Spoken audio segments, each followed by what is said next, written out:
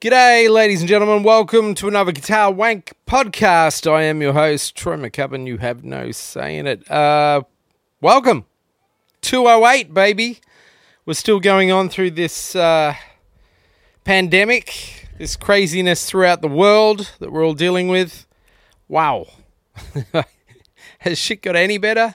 It's just getting worse. Oh, my God, man. Shit is crazy. Crazy. Anyway, I hope you're safe. I hope your family's safe. We're hunkering down here in La La Land, Los Angeles. It's we just hit a nice little heat wave. Well, yeah, heat wave, I guess. Our first hot days for the year.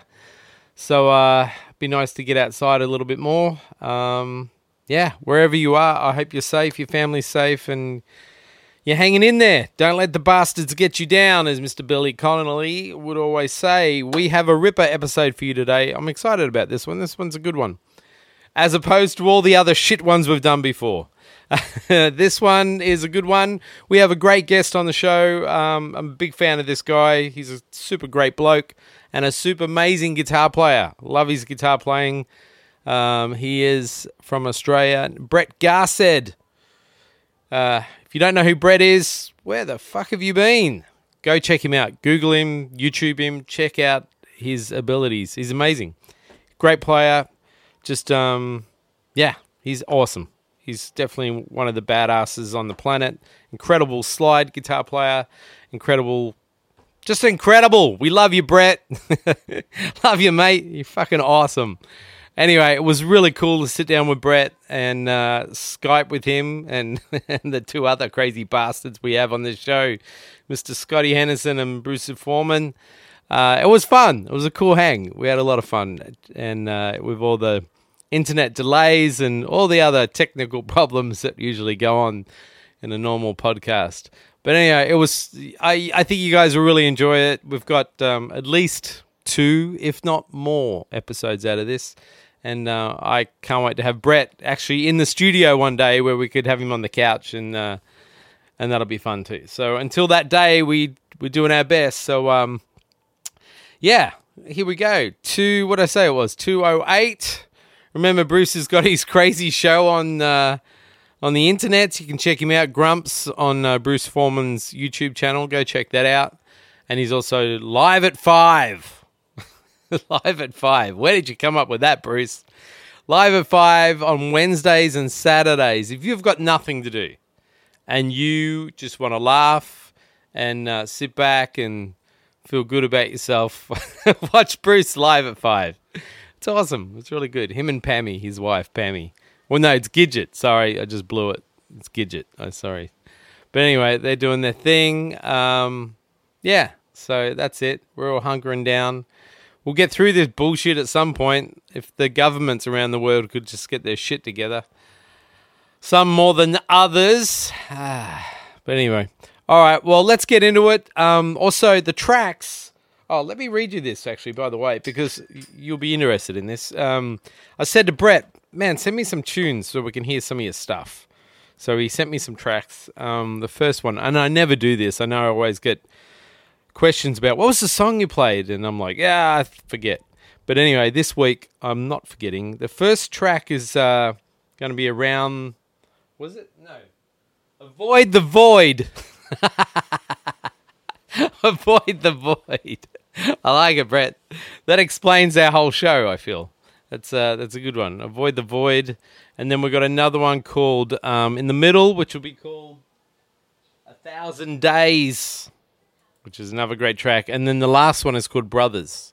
And Brett was telling me that the last track, where was he saying that? Got that here. Yeah, it's mainly slide and blah, blah, blah, blah. Which is the one? Brothers, the end track. That's the one he uses Scott's Bandmaster on. And you hear him talk about that in the episode. Him and Scott, or fusion. They get all fusiony on me and Bruce. They fusion out on us. And you notice Bruce just shuts up. He's like, fuck you and your fusion. But anyway, it was good. So, yeah, check that out. But killer stuff. Thank you again, Brett. A lot of fun, mate. Anytime, any day. And yeah, check it out. Johnny Farnham's guitarist. You don't know who Johnny Farnham is? Look up John Farnham. Another badass vocalist, singer, Australian legend. Yeah. But anyway, he's like our, dare I say, our Tom Jones of Australia. There's better analogies than that. That's all I got. So, all right. Well, let's get into it. I'm going to play this track, Avoid the Void, because I feel that's fitting. And we'll get into it and sit back and relax. Be safe, stay well, and stay healthy. And catch you all next episode. Thanks, guys. Ladies, cats, dogs.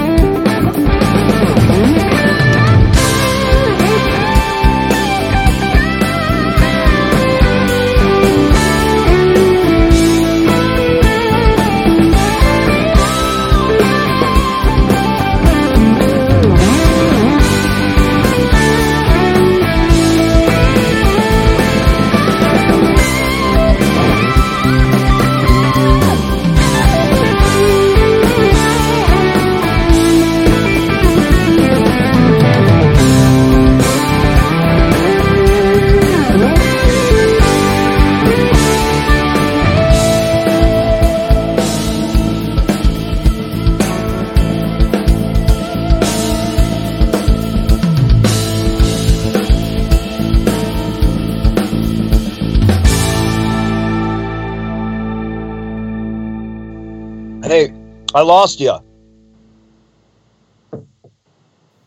I can hear you. Scott? Yeah, what happened? Did we lose somebody? No, No, I'm here. I think we're there. Okay. So are we officially started? Where's Brett? I'm going to get him now. Okay. I'm going in. I'm going in. Have you started recording? Yeah. Good. Let's see if we can get this. Get that Aussie on the phone. Get that Aussie bastard on the phone. We All right, we had to. two now. Yeah. Whoa! He's. Are you guys videoing or no? Oh, look, there's Brett. There we are. Dude. But Good. Brett What's Garsed, up, Brett? How you been, man? So I guess this is where Guitar Wank finally hits the bottom of the barrel, isn't it? Really is. No, this is where your career hits the bottom of the barrel. man, we had to wait for a pandemic to get you on the show. That's how sad it is. I know. Yeah, maybe I'll cure it. In your spare time, you got a lick for that? Oh Christ! I got a ton of spare time. That's for sure. Jesus. Brett, who is that guy that you work for? I forgot his name again. John Farnham. Yeah. John Farnham, right. So does he know you're doing this podcast? Because you're going to get fired. Find out. John's had plenty of reasons to fire me in the past, so Okay. I don't This think is there's just any. another one. Yeah, this is just going to be. He's just going to add it to the list. Okay. Okay, good. And plus, is John working any gigs lately? Oh yeah, I'm sure he's singing the shit out of it in his shower. I bet. Yeah, right. You know, Didn't you that guys gig you don't want. Didn't you guys cancel a tour right in the middle of it? I was doing this theater show that we'd done it. It wasn't with John. It was with the band, but wasn't on it. But yeah, it was a great show. It was called Rolling Thunder Vietnam, and it was just brilliant to play because you got to play all that music from that era. So it was a guitar player's dream. It was a really great show. And this was the third time we'd done it. And we managed to get 3 shows done, and that's when they finally just pulled the plug on it. They said we were supposed to fly from Victoria to Queensland within 3 days. The promoter said, "I'm just waiting to hear what the venues say," and in the end, she said, "Nope, they've all closed." It was weird because it was right at the beginning of the whole thing. You know, like we're all standing around going, "Is this for real? Is this really happening?" And we weren't quite sure what to think of it, but yeah, it got real, all right. So how many gigs did you not play that you were supposed to play? About 8 grand's worth. Good answer. Yeah. So yeah, it's stunning, you know. Okay. Look, I'm kind of geared up for this whole lockdown thing anyway, because I mean I do spend a lot of time per year not working, but that's by choice because who's going to hire me anyway around here? It's like they know I'll nick off the minute I get a gig. So like, I'd never be able to get a part-time job anyway, and there's just not enough work in Australia to keep us going year round. So I've sort of adjusted my lifestyle to accommodate long periods. Sheep or what? You know, What's that? Sorry, you droving sheep or wrangling shrimp on the Barbie? What are you doing? I mean, and the rest of the time.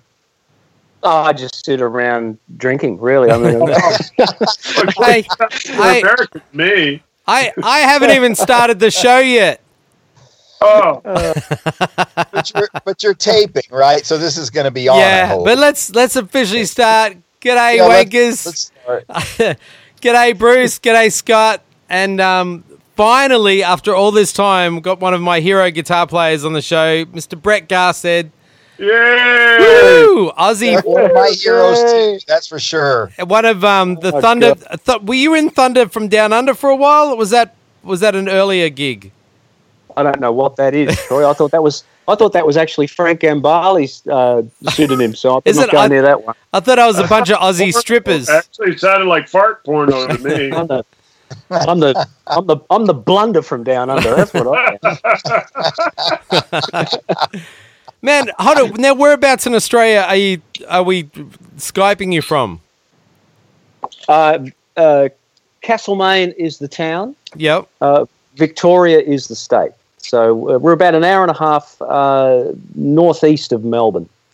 All right. So are you out in the bush a little bit, or? I'll show you, man. Have a look. Is that close to Atlanta? Oh, wow. Look at that, man. That's my- awesome. Oh, That's nice.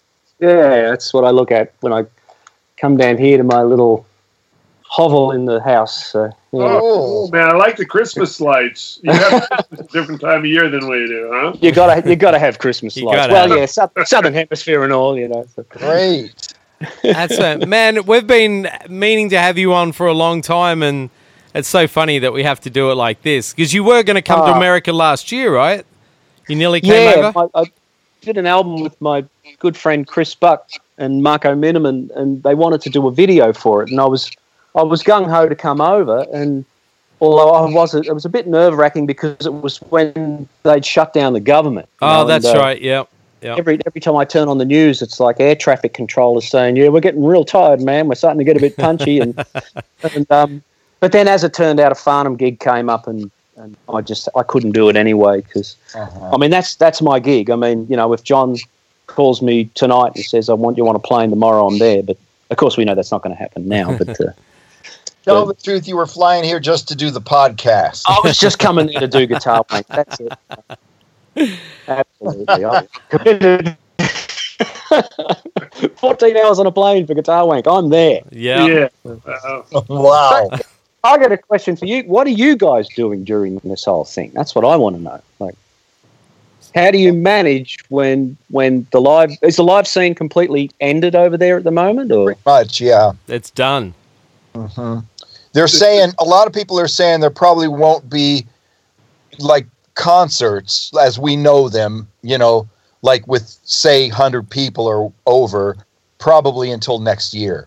Yeah, that's they what don't know we've when been. next year. Some people say summer next year, fall next year. We don't really know. Yeah. I've got a gig in August in Atlanta, Georgia, and now that the governor has decided to open the state up one day, You're not going to Atlanta, boy.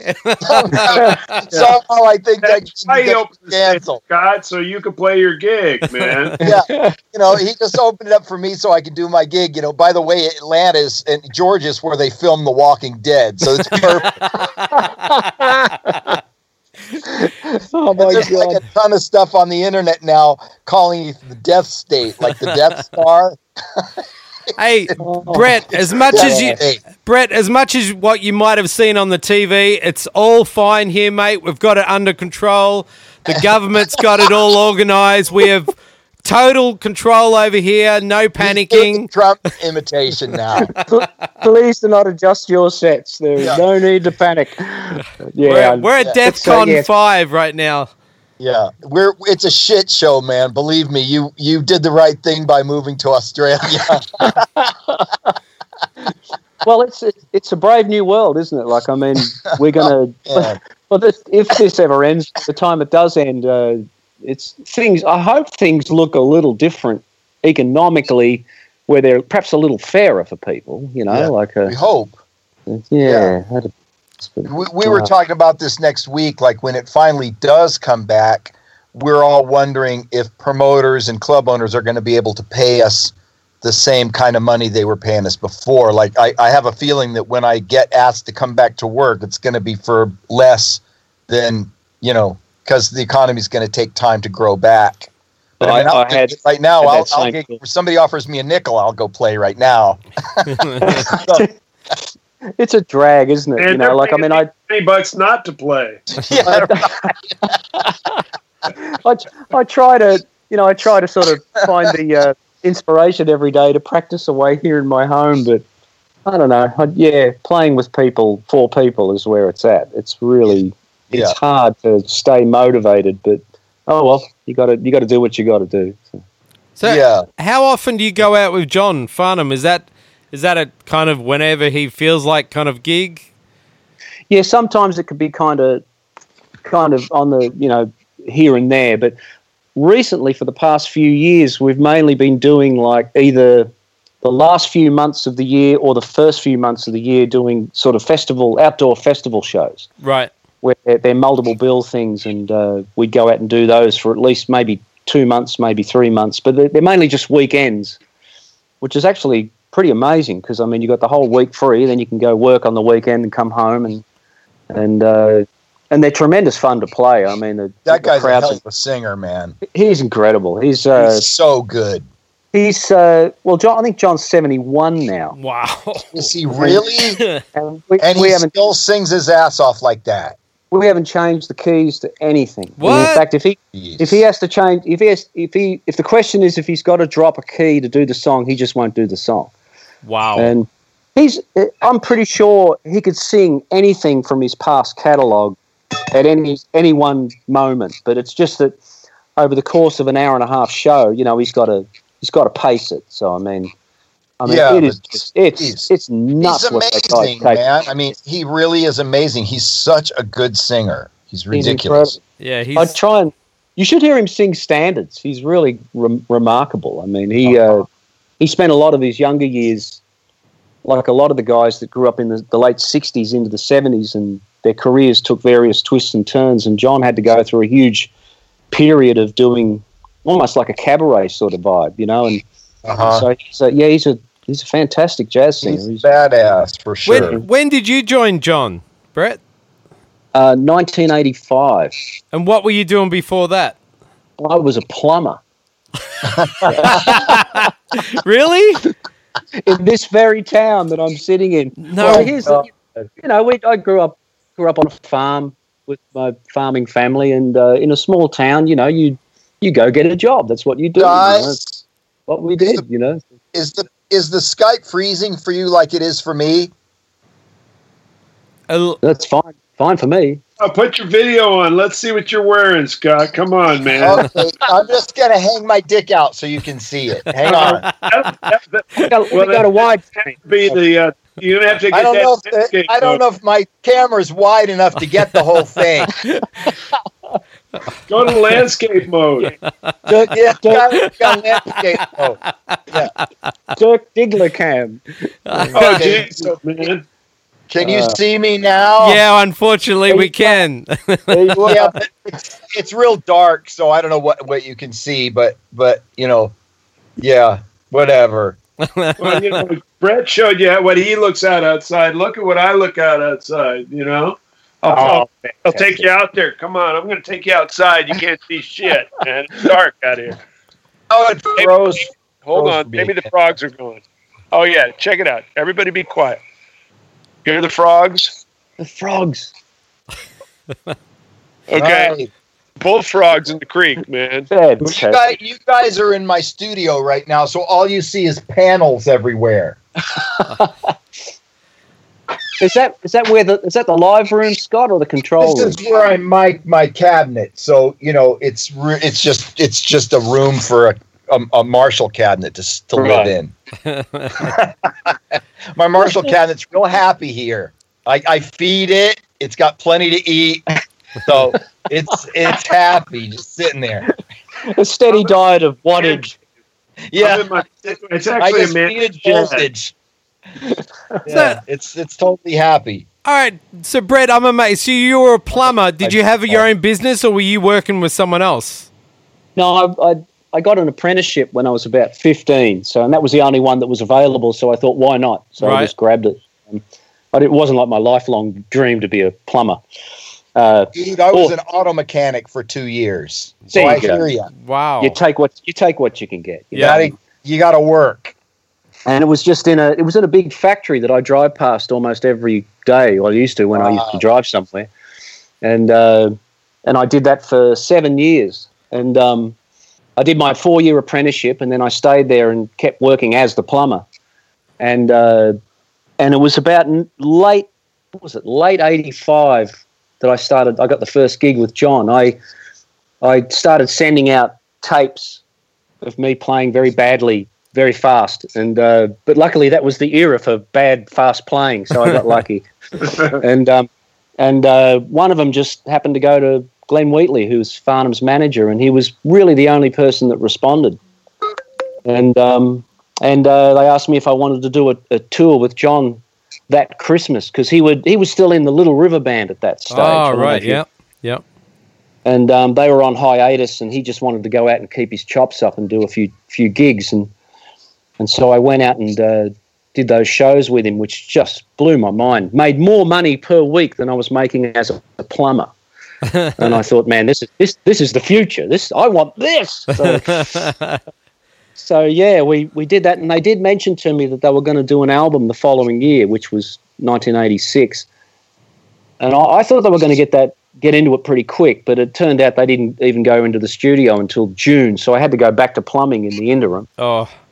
And then I went down for a week and recorded all the tracks. And then it came out, I think it came out about 2 months later, around August or September. And it is the highest selling album in Australian history. Wow. Cool is that? What is that called? What's the album called? Just John Farnham? Whispering Jack. Oh, yeah, Whispering Jack. Yeah. It ended up selling 1 million copies in Australia alone, which is unprecedented, really, because I mean there's less than 30 million people in the whole country, so it's wow. It's sort of, in terms of sales, it's up there with Thriller and Rumours and everything else. So it's were you playing bar bands and stuff like that before that? Were you doing the local scene? I was playing in a band around this area with my cousins, so we were just playing in pubs. And it was the first time I'd ever been in a real recording studio. Wow. And were you the local hotshot? Like, everyone was like, oh yeah, Brett, he can play. He plays pretty well. Well, I wouldn't say I was a hotshot, but I suppose I was unique in what I was trying to do. Yeah. You know, I was the only person listening to the people I was listening to at that time. Most of the other players in town were probably more blues rock based, and that was me too, but I'd already heard Larry Carlton and Alan Holdsworth, so I was sort of moving in another direction, you know. So, yeah, it was. I suppose I had a reputation for not sounding like everybody else in town. And sorry, go Scott. ahead, Troy. No, you go, Scott. I was just going to ask you when and what made you decide to come to the States?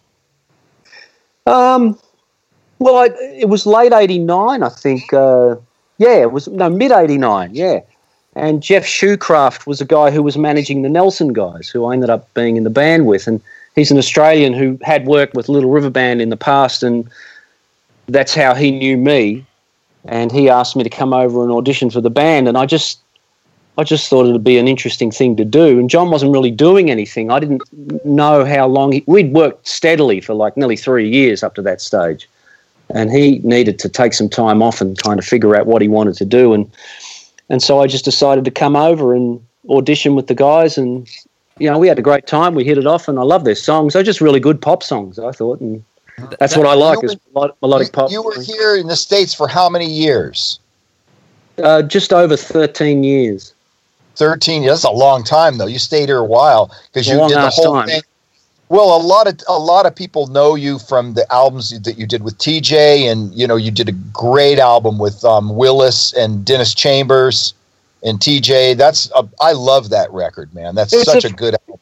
It's a really fun record, isn't it? Like, it was kind of awkward getting it done because, you know, the way TJ and I worked was we sort of let Willis and Dennis just do their thing, and then we piled everything on top of it. And Kinsey was brilliant the way he did that too. Like, he just was amazing how he adapted to that approach and just brought some incredible stuff to it. But I know I'm not sure Willis and Chambers ever thought it would see the light of day, but I think the end result's really interesting. I mean, I really like it, and I like the album before that one too. What's that one called?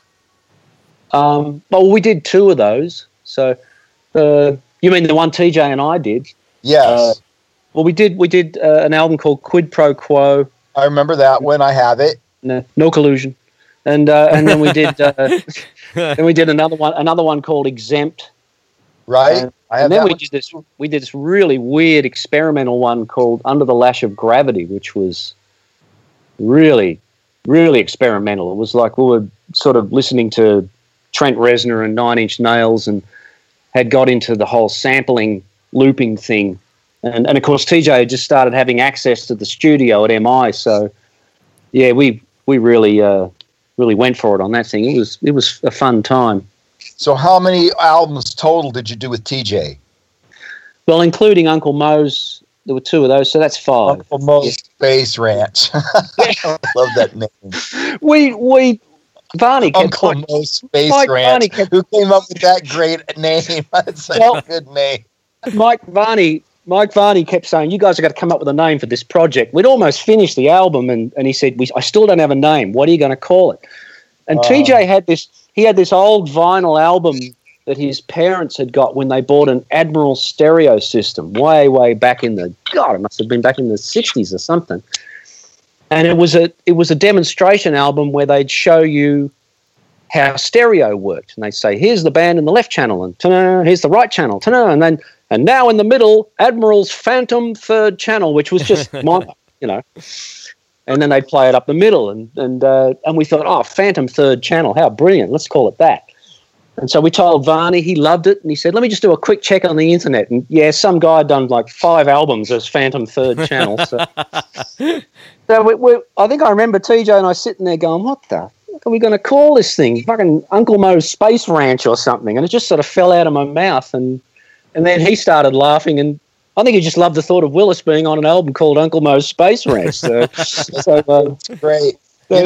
Varney no one had me to name Mike Varney wanted me to name one of my albums Fusion Harvest. Like,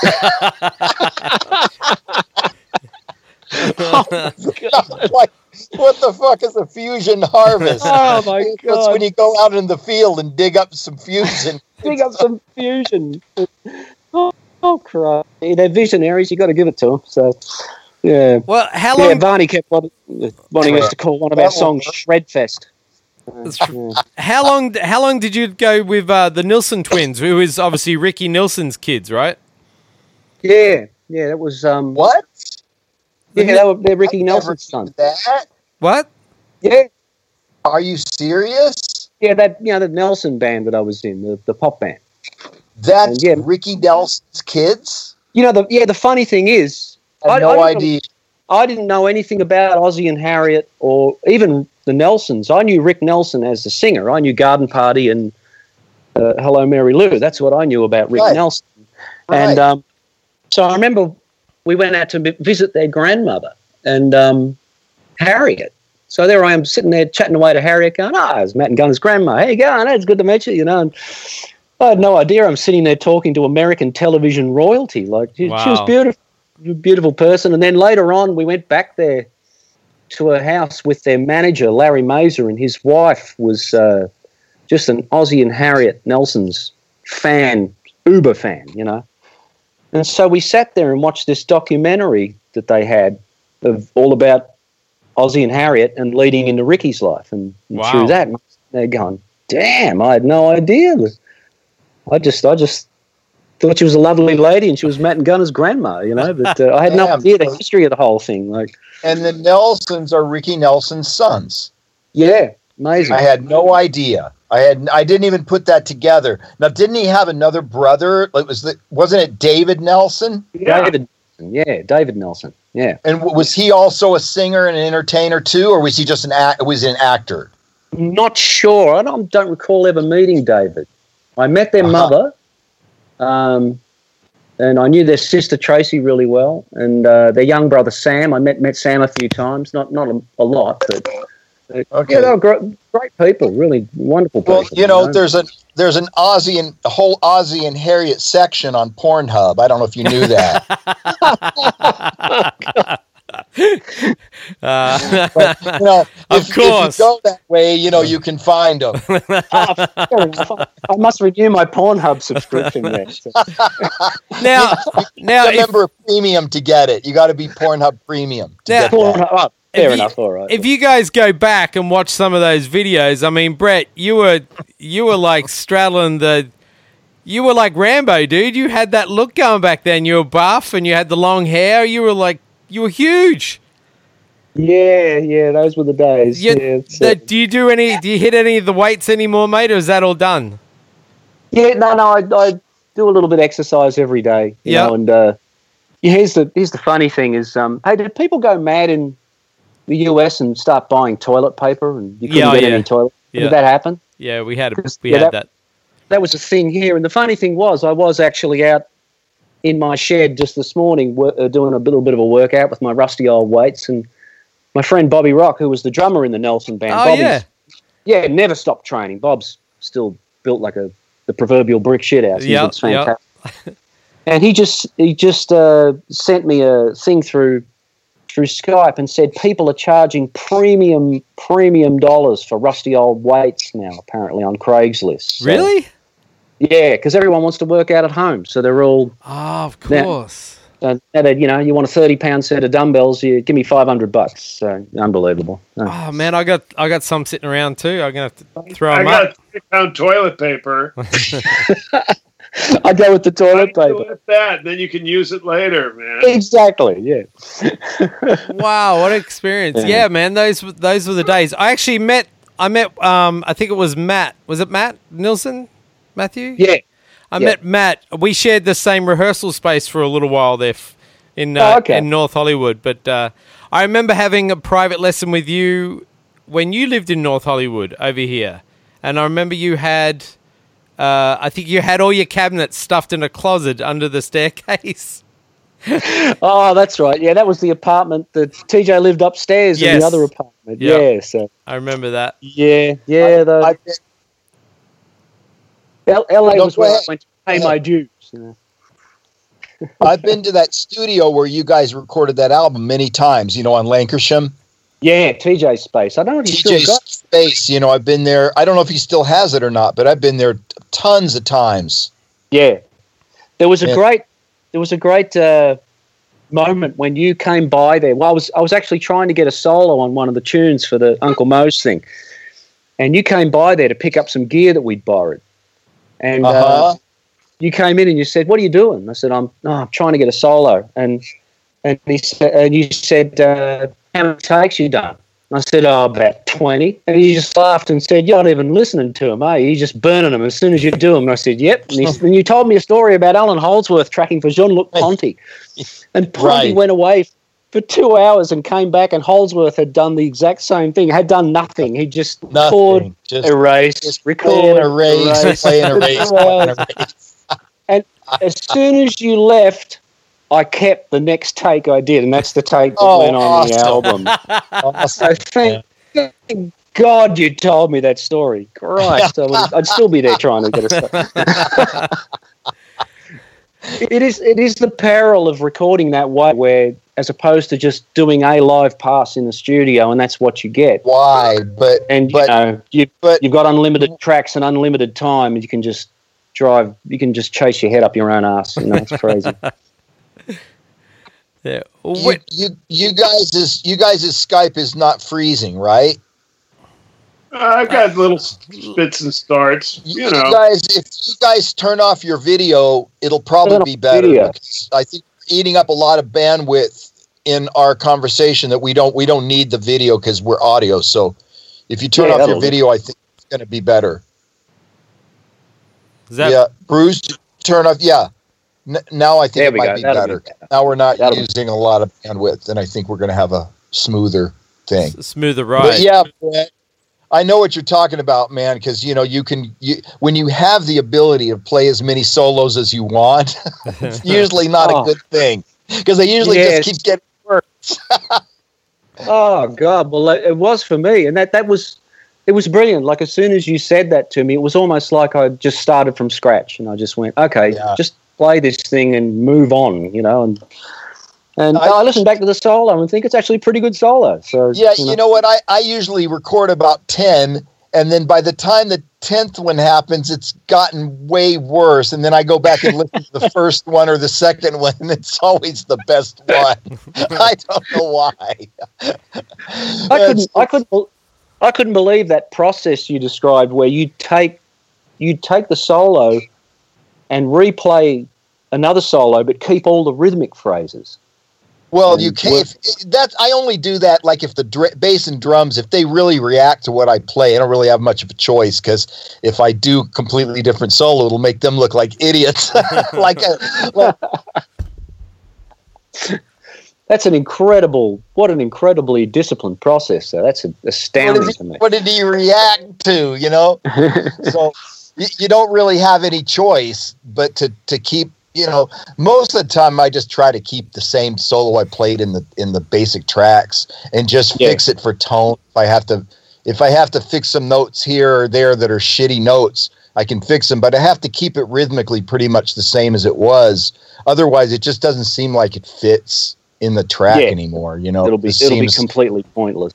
Yeah, because you know when they listen to you play, like, you know what I did a couple times just for fun to see what it would be like. We would do like 5 or 6 takes of the whole tune, and I would try to take a solo from one take and import it into like another take of the tune.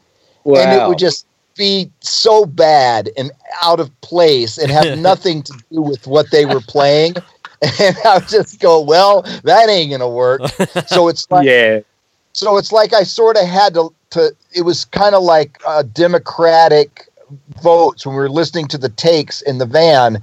It was sort of like, okay, well, the best drum take is probably the one we should go with, you know, because that's the most important thing. I can always overdub something if I really played a shitty clunk or solo, but you played an amazing drum track, then I'd rather keep that amazing drum track because that's more important. And I can easily overdub another guitar solo, keep the same rhythmic things that I played, but if I play some horrible phrases, I can always, you know, fix those.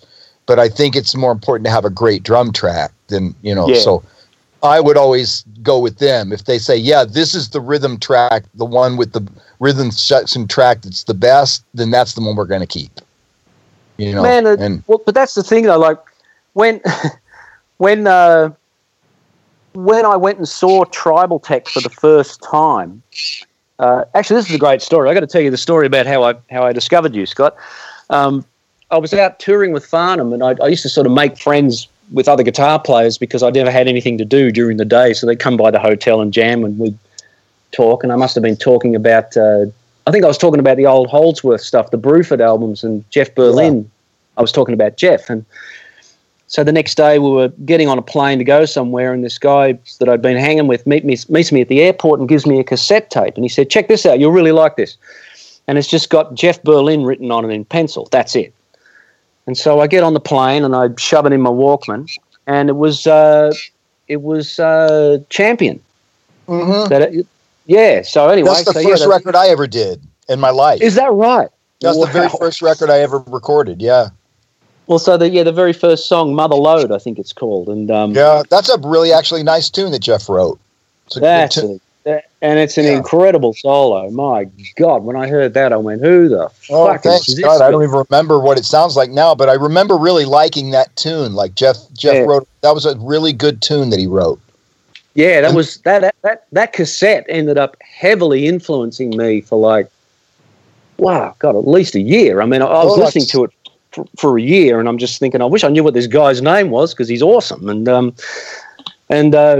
so then I eventually got to LA, and I meet TJ and down at Cherokee Studio.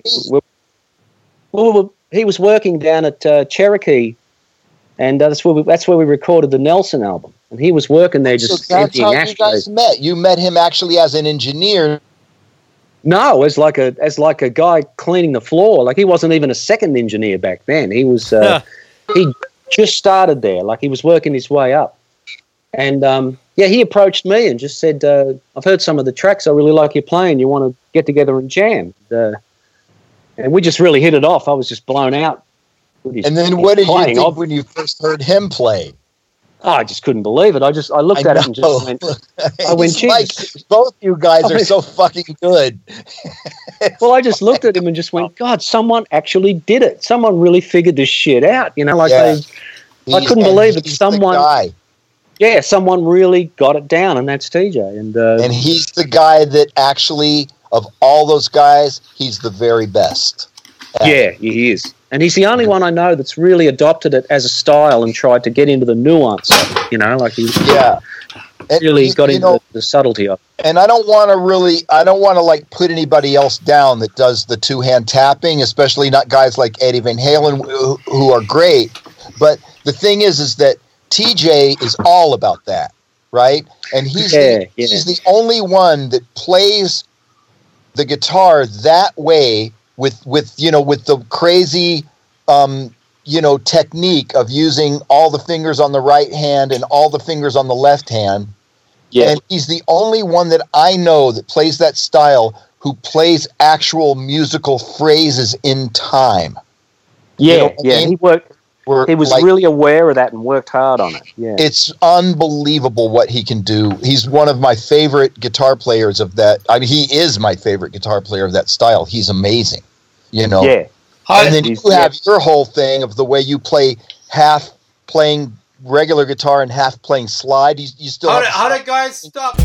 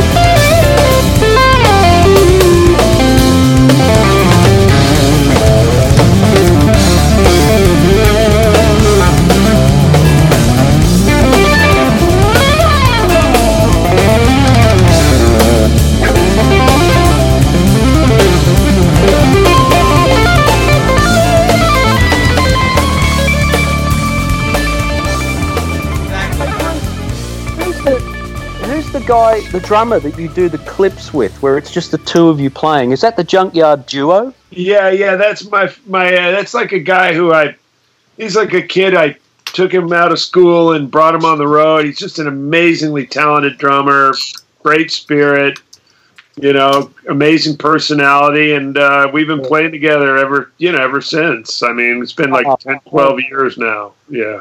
Some of those things they're just unbelievable. I love watching those things, man. Oh, thanks, man. Well, I've been doing some crazy shit. That's how I'm keeping busy now. Right. As I'm just making crazy shit, and throwing it at the wall, and putting it up on YouTube and Facebook, and I'm doing a TV show with my wife at home twice a week. I've seen one of those. Yeah, that's fantastic. Yeah, and I'm just completely going out. You know what I mean? It's just like I've decided. Well, the idea of being a musician on the stage is gone, so I'm just going to be some sort of variety freak. It is the strangest world, isn't it? Like, yeah. Professional gamers are the only people that haven't missed a beat. Like they're just like people that live in their basements playing video games all day anyway. So I guess their business is booming right now. Right. So I'm just trying to catch up. I was always the one that hated the whole idea of it. I like playing with for people and with people. Well, now. Yeah. By myself, so I'm just going to create crazy shit that entertains people and, keeps me busy, Basically, I like to say it keeps me from going sane. Yeah. Oh, man. How's Troy? Are we back in action yet? You guys can keep talking because I've got a backup here going, but I'm fixing it at the same time, so... Okay. So it's okay. Keep talking. So where were we? Where were we? But anyway, here's the thing. I meet TJ at Cherokee, right? Mm-hmm. And then so I go to his house and I hang and we get to know each other. And over the course of time, he says, "Hey, you want to come up to MI and check the place out?" And I said, "Yeah, I'd love to. I'd always heard about the school, but I'd never seen it." He said, "We'll go up on Tuesday." He said Henderson's doing open counselling. You'll like him. And I was like, okay, who's Henderson, and so we go up there and we walk into this room and you're in there and you're surrounded by the kids and you sort of shoot us this look like, oh, great, another couple of fucking long hairs, just what I need. And, fucking hippies, get out of my room. Yeah, goddamn hippies. And so we sit down and you're talking to a student about the song you're going to play, like it's a real book tune, and you're talking it through. And I think you took the first solo, and I don't think you even had a distortion pedal. I think you were just playing clean through the amp, and you'd played 5 notes. And I went, holy shit, it's the guy on the cassette. Oh, no way. That is amazing. It's an amazing moment because it just hammers home that point of how your identity is in your hands and how powerful that is to have an identity on an instrument. And yeah, within a very short space of time, I realised you were the guy I'd been listening to for the past year plus.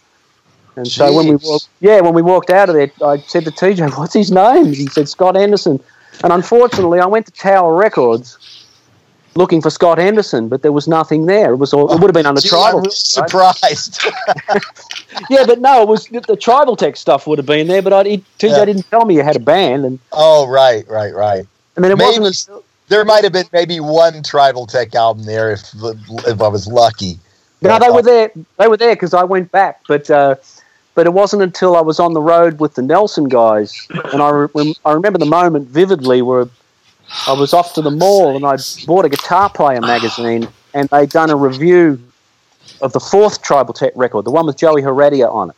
Oh yeah, and I bought that, and that album just. Oh man, I just listened to that for the rest of the year, pretty much. I have amazing memories of being on the bullet train in Japan with the Nelson guys, listening to that album. So, well, thanks, man. That's actually one of my favorite Tribal Tech albums because I love the way Joey Heredia played on that album. He just killed it. It's a beautifully produced. He killed it. Him and Willis that was really wow. I mean. I don't think they got along all that well, but they really played together well, Willis and Joey, and it was really good. But I felt the same way when I heard your guys' thing, and I heard Willis and Dennis play together for the first time, and I thought, "Whoa, this is a hell of a rhythm section." Sounded really good. And you guys on top of it, and especially all the beautiful textures. It's one of the things that I have to say, man. You're as big an influence on me because I listened to that music that you were making with TJ. Yeah. And that got me back into thinking about, because my whole history of tribal tech has always just been about playing one guitar part. That's it. And everything else is keyboards. Layers and layers and layers of keyboards. In fact, there were so many tracks of keyboards that we were using SMPTE so that the keyboards could play as we were mixing, so there could be more tracks of keyboards and more layers. So, when it came to the guitar, I was like, I had one guitar track, that's it. And then when I started listening to you guys' records, and then, later on Tribal Tech was going to break up and I was going to play trio. And I did a couple trio albums that were just trio, just like what you'd expect, guitar, bass, and drums, no overdubs, just, what it is, like basically live records, like studio, like Dog Party and that kind of shit. Dog Party and Showdown House were like that, weren't they? Yeah, more or less. No, not very little overdubbing and just going to the studio and playing. But what really inspired me was listening to your records, also Mike Landau's records. And to hear those beautiful layers and textures that you guys were able to do with only guitars. And I was like, how do they get all those amazing tones with just guitars? And they're morphing them, they're morphing those guitars in a way they don't even sound like guitars, but the beauty is they don't sound like keyboards either. Yeah, it's an interesting approach, isn't it? Yeah, when you use the guitar as an ambient instrument. It is the closest thing to my heart in music.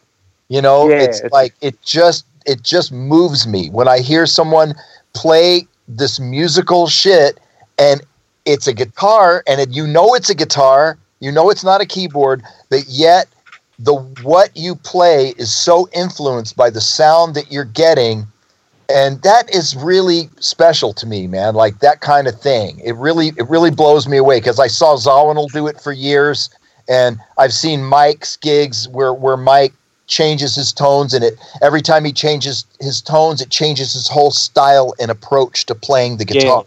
You start to play the sound and not the instrument. Exactly. It's amazing. Exactly. Yeah. You're playing what the sound needs to be played. You're playing the notes the sound needs, right? And I think when I listened to Alan, when Alan did the IOU record, that was the turnaround for me because I'd heard ambient guitar before on other things, but I'd never heard it done to that extent when he would do the volume swell stuff, and that was very innovative.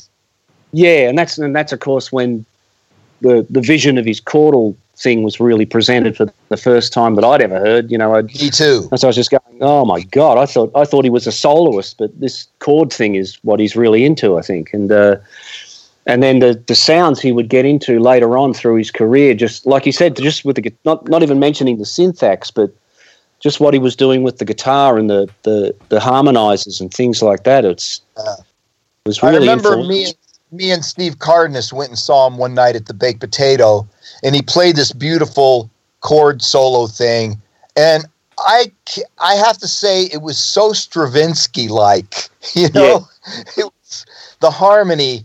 The only composer I can think of to compare it to is Stravinsky, because it was like that, with all the really close intervals in the chords, and almost every chord had like a major and minor sixth or a major and minor seventh in the same chord, right? So you're just going, okay, those are some tweaky sounding chords right there. I managed to see him. It was after I think I was at the NAMM show, and I played with Rick and Joel, and Rick and I had gone out with the SWR amp guys, and had a few drinks, so we were a little bit buzzed by the time we got back to the Spud, and Alan was playing there with Chad and Jimmy, I think it was that trio. And I think it was, And we walked in, and I remember sitting there at the bar, and I'm having yet another beer, and he's doing like Zone or whatever it is, that those chords that he'd do before he did that tune. And I remember just sitting there leaning on my hand going, what the fuck's the point? It's all been done. It was really beautiful and depressing all at the same time. And, yeah, I know what you mean. And then at the end of the night, the poor guy's like struggling out with his gear. I remember picking up one of his 412 cabs and taking it out to his van for him. Like he's, just loading it. And he's all bummed out about his playing too, and thinking that he sucks. Completely. Yeah, one of the nights there was one of the nights where he tried to give everybody their money back, and it was a drag. But man, I was so lucky to get to see him play a couple of times. The first time I saw him play was at my place. I remember that place. Yeah, in Santa Monica. That was the first time I saw Tribal Tech play, and that was we'd finished the Nelson tour, so it must have been like early. What year would it have been? Early '92, I guess. Mm-hmm. And I think it was one of the first gigs you'd done with Kirk. And it was one of the first gigs you'd done with Kirk, and you pretty much played almost the fourth album. You opened with Signal Path and pretty much blasted through the whole thing. And I was fucked up after that gig. I got to tell you, I actually sat there and just went, I no longer think I'm qualified to be a musician. No, I think your eardrums were just broken, and that's what it was. Yeah, I think I recall. That's all. I recall not touching a guitar for 2 weeks and just looking at it like I don't know what you are anymore. Yeah, that was heavy. That was one of the greatest things I've ever seen and heard. And I'm sorry to break your eardrums and put you in drama. Didn't want to. Hey, so, Troy, how you doing, man? Oh, yeah, no, we're back. We're all good. Thank God. Did you get any of that we were talking about Alan? What? You're talking about Alan? We were talking about Holsworth for a while. Did you get any of that? Oh, no, I missed it all. Fucking with you. I got it all. Oh, good. Yeah. Okay, because we said some good things about Alan, I like to, We how we never talk about him, right? His name never comes up. That's an inside joke, Brett, because we talk about him all the time. No, Brett knows. Because I listen to every episode, so I'm no, please tell me. I'm one of those lonely guys sitting there listening to guitar wank. You know who your audience is. So tell me, Brett, when did the slide guitar playing become a part of your thing? Like, when did you start doing that? It was pretty early on. There was to be honest, it was a Little River Band song, and it was called Every Day of My Life, and Rick Formosa was the guitar player back then. So I think this was probably like late 70s. I would have been about 16, I think. And I loved the sound of it. I'd never really seen anyone do it, and loved the sound of it and thought, God, that's incredible. I got to try that. So I went into the local music shop and I bought a chrome slide, and I tried it, and it was just diabolical, awful, just beyond awful. I mean, as it normally is when you start playing slide guitar. And so I just put it down and said, yeah, it's not for me. And I was talking to an older friend of mine, Glenn Quill, or Quilly as I call him. And I told him about it, and he said, no, he said, you got to get another guitar and tune it to a chord, like open E or open A. And so I bought a Les Paul copy for $100 out of a shop and tuned it to open E, I think. Because he said, yeah, then you can just like hit any note and it'll still sound pretty good, and you just got to get in tune. And then I saw, it was just about the same time I'd done that, I saw Joe Walsh live on TV doing Rocky Mountain Way. Oh, wow. And so that was, that really got me going again. I thought, man, I want to get this down. But the thing I noticed was Joe wore it on his second finger, on his middle finger, the finger. And I just thought, okay, so that's the finger you put it on. See, Rick Formosa put it on his third finger, but I'd forgotten about that. And when I saw Joe, I thought, okay, so you put it on your middle finger. And to this day, it's pretty rare. Like there's me, Jeff Beck, Bonnie Raitt, a few other people I see now, but in the older generation, not many people wore it on that finger. They mainly went either the third finger or the little finger. But yeah, after I discovered that you could tune your guitar to a chord, I just persevered with it, and eventually I got better at muting and intonation, and then I could go back to standard tuning. And of course, by then I was a massive Rory Gallagher fan, so yeah, the it had really taken hold. I love playing slide, man. If I could find a gig, well, actually with Farnham, I play 80% of what I play is slide guitar. Oh, wow. Really? Yeah, it's just the songs he's chosen for the set. They just happen to be songs I played slide in. So yeah, it works out great. I love it. But have you always got your slide on your little finger? Second finger.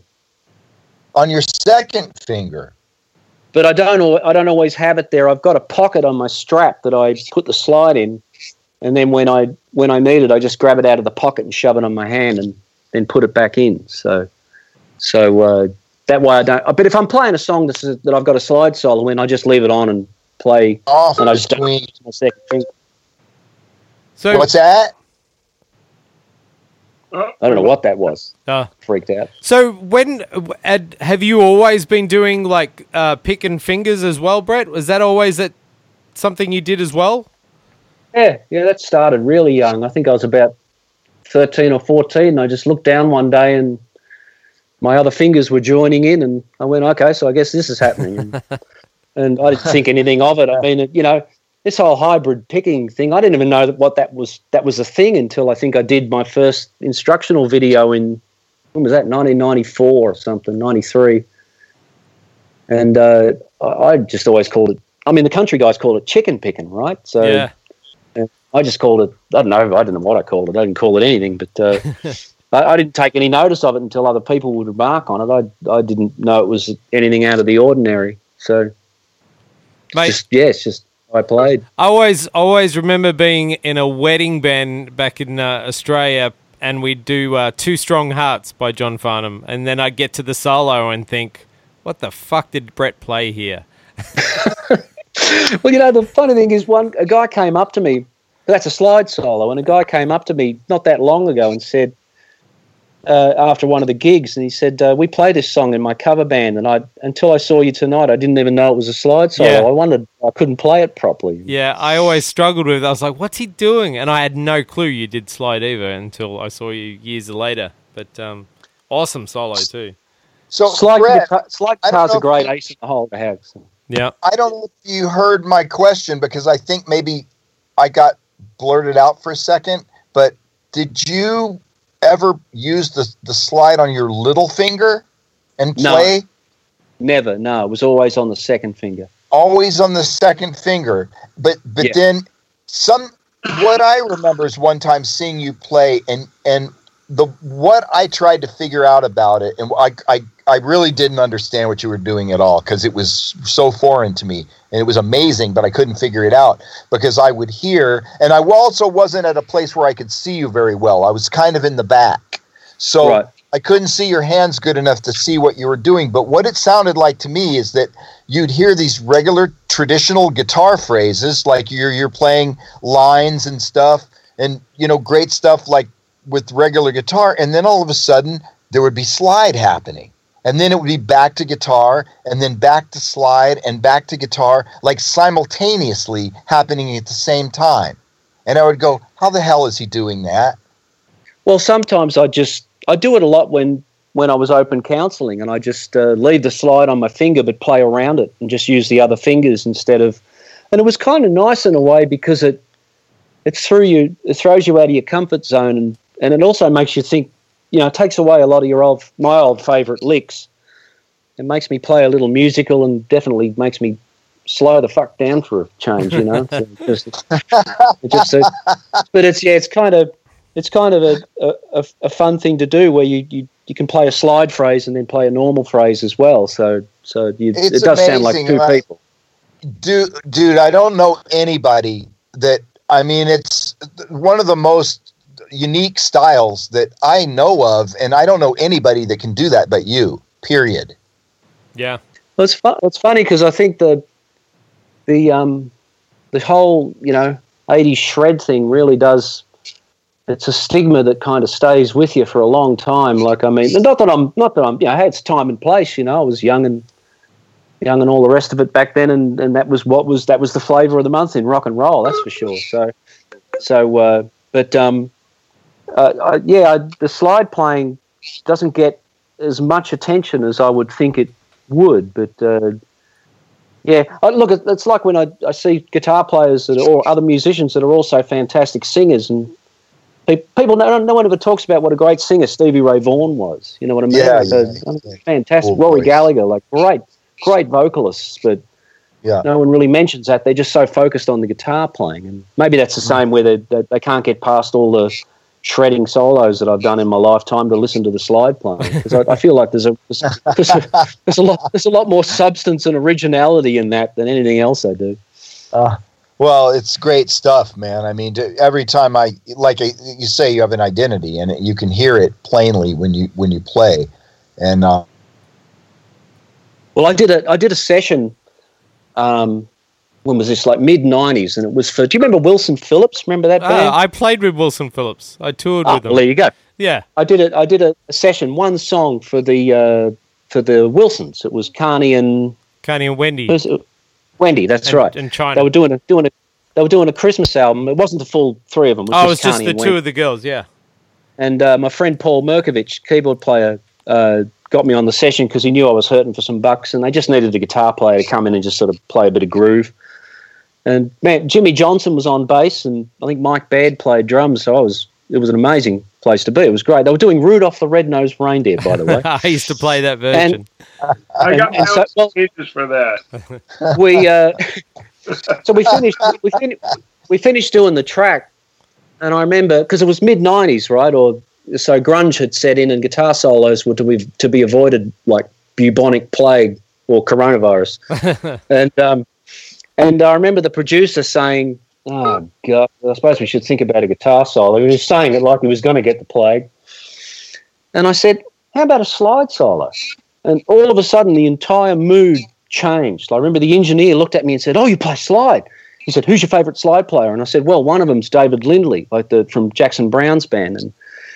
And he said, "I fucking love David Lindley. Let's set it up." So I was amazed at how all of a sudden they'd gone from dreading a guitar solo to fully embracing the vibe of the solo because it was a slide solo. And I thought, man, this is a good ace in the hole to have right here. This'll. Mm-hmm. Well, a lot of times if I turn up at multiple guitar jams, hardly anyone plays slide, so I just shove that on and do that, and that way I don't have to be directly compared to anybody else standing there. Dude. You know, Brett, when I play slide, that's when the 50th take is the one that I keep. Well, look, it's like it takes me 50 takes to play one phrase in tune. That's the one that I really love your Hawaiian record. That was really great. Yeah, I worked hard on that, man. I was trying to copy Don Ho. Yeah. Green. Man, I was getting seasick though half the time. Well, it's like singing. Like the first thing that goes if I don't do it a lot is the intonation goes, and it's like the more I play it, the more, if I've got more live playing where I'm playing slide, my intonation gets really good. And if I'm not playing much of it, then it just goes to shit. So it's one of those things where you got to keep on it. Yeah, so it's like singing. Do you have a particular slide that you prefer, like a glass one or a brass, or what do you? Yeah, it's a Jim Dunlop 211. That's the slide I found. It's just the right thickness of the glass, and it sits right. I don't like it to go past the middle knuckle on my right finger. I like it to sit pretty well up because I do that twisting thing, where I angle it right and across the strings where you can get triads and things. So it's handy if you've got a bit of extra length in the thing. So. Bit of extra length never goes astray, I got to say. That's many girls have told me that. Well, I heard about your operation. I saw the receipt. So. Oh yeah, you saw that? You see that on Facebook? Oh God. So Brett, when you go out now with John Farnham, like what's the backline for that nowadays? Do you get to choose what you're running behind you, or is it just? That's an excellent question, Troy, and that's the world we live in now, where we're all doing fly in, fly out gigs. So I figured that the rental situation, at least here in Australia, is so diabolically unpredictable. You may say, like, I need 2 Hot Rod DeVilles, and you'll turn up there and there'll be one Hot Rod DeVille and it will be half dead. And, you could say, I want 2 Fender Twins. Oh, no, they've got two Hughes and Kettners or something. I don't know.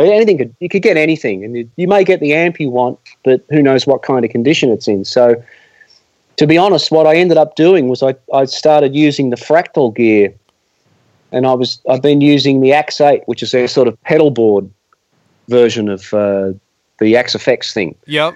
And when I worked my ass off on those sounds, you have no idea how hard I worked to tweak those sounds to get them to sound like an amp. And so what we do now is, because I'm the only guitar player in John's band, we did have Stuart Fraser playing with us, but unfortunately he hadn't been able to play with. Yeah, he hadn't been able to play with us for the past 4 years because he was battling cancer, and we finally lost him. Poor thing, about 4 months ago. So I was the only guitar player, and so I had a lot more space to fill. So what I do now is I take the Axe 8 up there and I run that through stereo wedges that are facing me, and then we also run it into whatever backline they've got, like 2 combo amps behind me. So it is just massive up there. It's just it's like a friggin' Metallica concert up there for me. It's just great. But it's the consistency of it is that no matter what happens, Grant Walsh, our sound guy, gets the exact same thing every time. Because a lot of times we don't even see the stage until we walk onto it and start playing. Sometimes we don't get sound. Most of the time we don't get sound checks or line checks or anything. We just walk on, launch into it. That's it. Yeah, that's how they do these festivals. And so the beauty of it is Grant can just dial up the exact same preset he's had for all the other gigs, and it just comes at him, Yeah, there's no guesswork. No, there's no mic placement. There's no, does this mic work? Is this one broken? Is the wind blowing past it? Is that speaker shot? Is the amp shot? What speaker do you hear yourself coming out of? Well, the wedges, the monitors are like $10,000 monitors. They're the most unbelievable speakers, and our sound guy, Adam, is just one of the best in the business, and he just rolls off all the frequencies that for my guitar sounds, so it pretty much sounds like a 112 cab, Right. So in other words, you get to use the same monitor every night. Yeah, well, they're the same. Yeah, they're the same. At the very least, the same brand of monitor.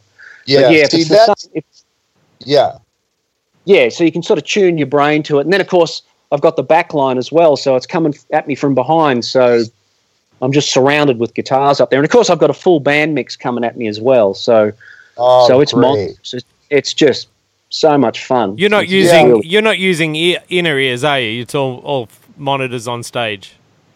Yeah, John uses, all the singers use in-ears, and we talked him out of it since we started doing these gigs, because we said, look, it's just to get up there and have these in-ear things in and do it on the fly like that, it's just too hard, to have a 10-piece band screaming at one guy saying, I need more hi-hat, it's like, it's just easier to go up there with a really basic monitor mix and at least let him focus on John and the singers.